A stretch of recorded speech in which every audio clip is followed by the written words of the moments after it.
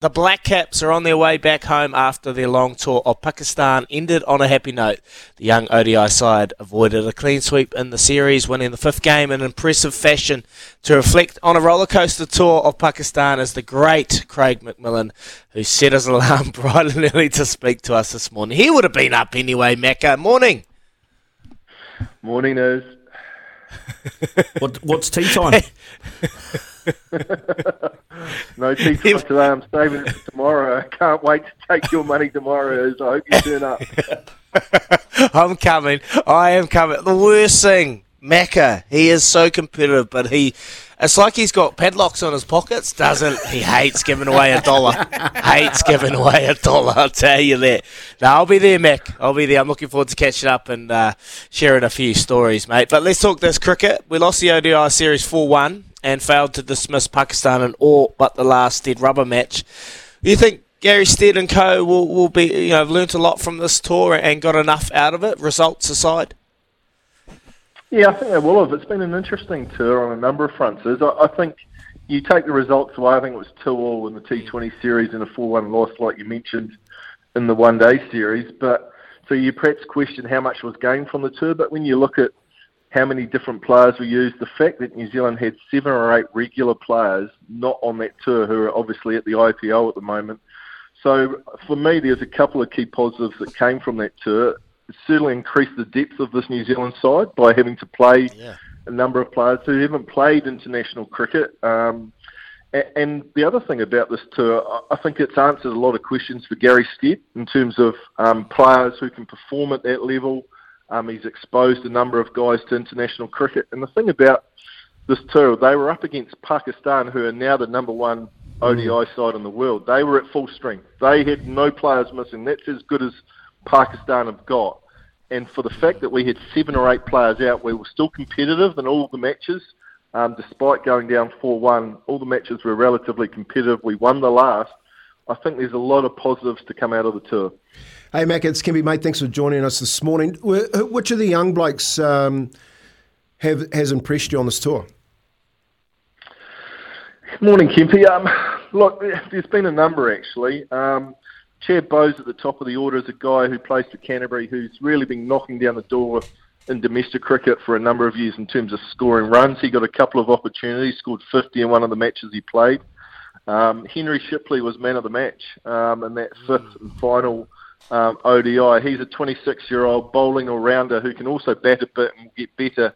All-rounders are hard to come by. They are to have a skill set where you can basically bat, bowl at that international level is really difficult. So he's got a big future ahead and is going to play, I think, for New Zealand quite a bit in the coming years. There are 2 that really stood out. The others, Matt Henry is our number one ODI bowler. He's always the first name you put on the sheet because he picks up early wickets. His record over a long period of time now means that he's just a gun with the white balls. So he had a pretty good tour in tough bowling conditions. Like you mentioned, it was hard to get wickets for the bowlers, for both sides, to be fair, because the pitches were that flat. But that's what you're going to have in India at the World Cup as well. So that would have helped Gary Stead work about how this New Zealand team is going to take 10 wickets and bowl opposition out in flat conditions.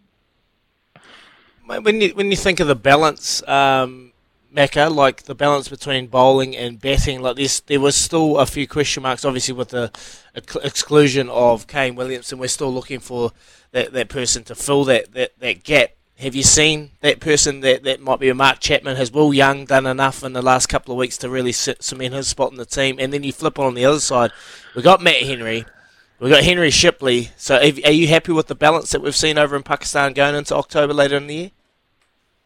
Yeah, I think so. I think, Daryl Mitchell batted at 3 and scored 200s in a row. Didn't play that fifth match, was recent because... so he stepped up and put the hand up and said, I'm pretty keen to fill that slot by obviously Kane Williamson, who's not going to probably be fit for that World Cup, which is a big loss. I mean, there's no doubt about that. They're big shoes to fill. But I think it's about getting that balance right because there's a couple of key things you need when you go to India. If you're going to win 50-over games of cricket, you need power at the top and you need power in the lower order. You need 2 bites at the cherry. You're going to have flat pitches. You also have to be able to put 300 runs on the board if you bat first, and you have to be okay and comfortable chasing scores of 300 plus if you have to bat second. So you have to work out that balance in terms of your spinners as well. How many spinners you're going to play? You're going to play two. New Zealand probably will. I mean, they've got Mitchell Santner and Michael Bracewater at the IPL. They'll probably come back into that New Zealand side because they both bat as well, so they offer that power in that lower order. Ish Sodhi, who did an okay job over there, he's probably your third spinner and your backup spinner in that World Cup squad. But I think it's just about looking at the conditions in India. Sometimes you'll play two spinners, sometimes you might only play one. So then your bowling all-rounder might be a Jimmy Neesham, who also offers something with the bat as well. So I think there's still some questions for Gary Stead in terms of the squad that he'll be looking at, but by and large, you're only talking about one or two positions, and I think everyone else has pretty much cemented their name on the team sheet. Hey, Mick, well, who picks up the role of Kane Williamson, seeing that he won't be there?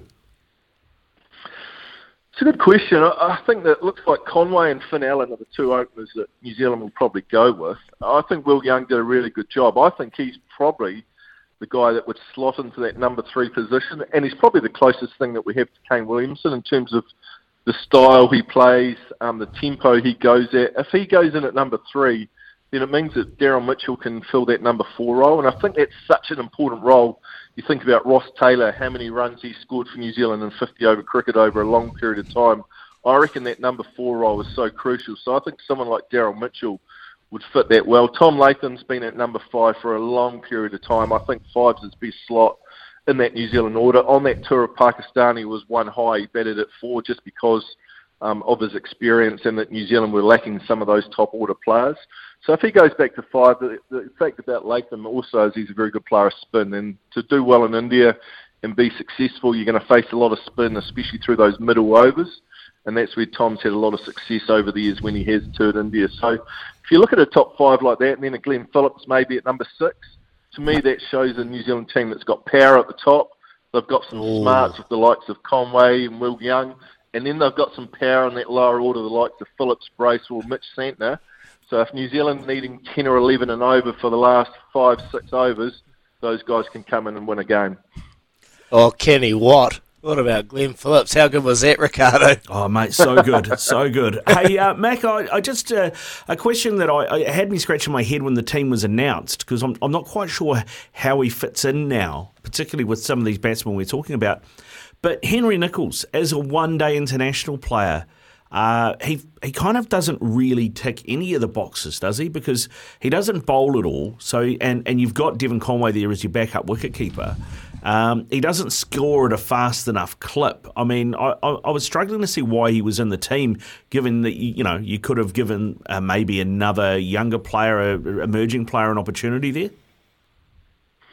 Yeah, remembering that Henry Nicholls opened the batting for New Zealand at the last World Cup and was pretty successful in the World Cup final, played nicely. But he's probably found himself a little bit surplus to requirements in terms of that 50-over side. There's probably going to be 2 or 3 players that are looking for that reserve batting spot within the squad. And then you look at Mark Chapman, who's played pretty well, Chad Bowes, and even Tom Blundell, who played at the top of the order and played quite nicely too. So Henry Nicholls is probably in that mix of players that are looking at one spot maybe as the reserve batter within that New Zealand team. So he's probably a little bit down the list, but I guess it was just taking him on tour, using his experience, because like I said, he played pretty well at the last World Cup, which was in 2019, and there was a number of young batters around the team. So I guess New Zealand just felt that it was important to have him on tour and have him in the mix.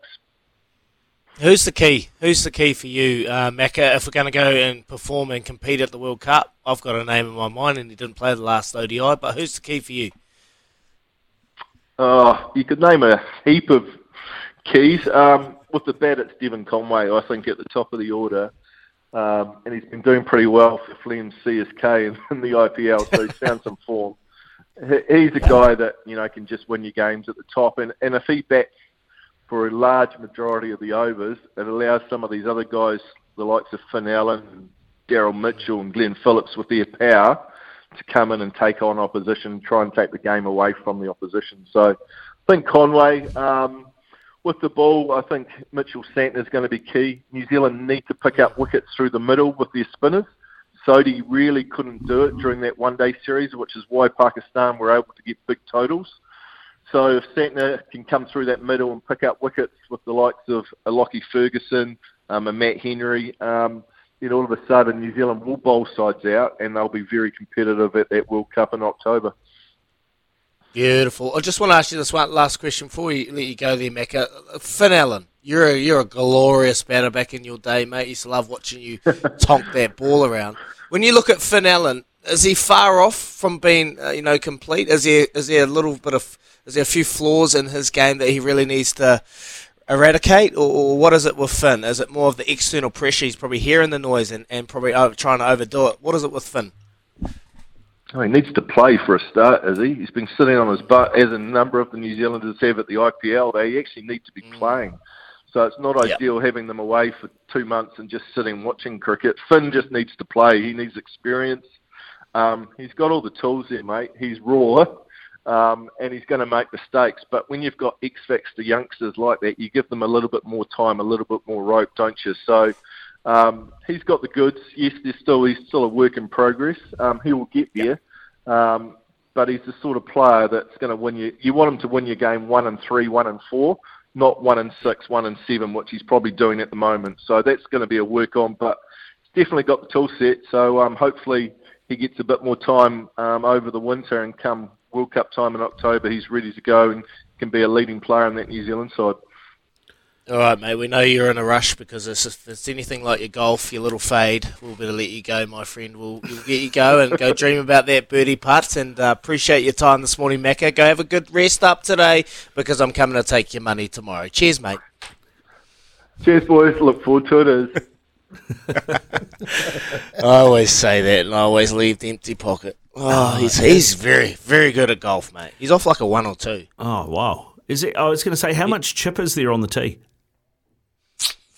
There's a bit, but you don't have enough time to go and chip because Craig McMillan, I have to say, is the fastest golfer, the speediest golfer I've ever played with. He just stands up, bang. You could be talking. You know how you get all those people, they're like, shh, don't talk. You talk, you can do whatever you want through his swing and he'll hit it and he'll just stiff it in there. He is so good. It's not your most aggressive game of golf. Just hits a light little fade up there. It doesn't go very far, but it goes enough. It's straight. It's always in the fairway. Then he can putt. Then he can hit his irons. Whereas I can bomb it, but then I can bomb it left, right in the water. So he's very consistent, which I'm not. Yeah, right. So if you have an on day, you beat him for length. And what's your short game like? Look, I back my short game. I just can't putt. Right. And putting's 60% of the game. Drive for show, putt for dough. Something they say. Yeah, that's my dad's favourite saying. Hit for show, putt for dough, dagger.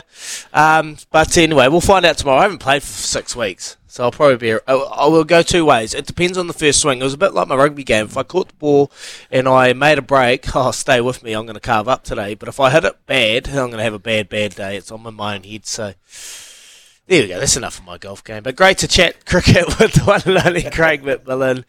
Look, I think they got a lot out of that, lads. I think they got a hell of a lot out of that tour. Considering the results aside, we got to see some potential going to the Cricket World Cup. You got Mark Chapman, who scored a couple of hundreds in the T20s. You got Will Young, who showed signs in that last game. Chad Bowes playing for Canterbury. He's been scoring a ton of runs, getting an opportunity. So, results aside, I was pretty happy. Ricardo Kempe. Yeah, a bit of leadership too, I think, was important with Kane Williamson being out. You had Daz Mitchell step up and tonk a few hundred. So, mate, I hear him right at the back end there where he says that being in the IPL and not getting any game time, it could be detriment to the World Cup at the end of the year. But, it could also be worked the other way because cricket seasons are so long, isn't it? They could be just sitting there having a bit of a rest and get themselves freshened.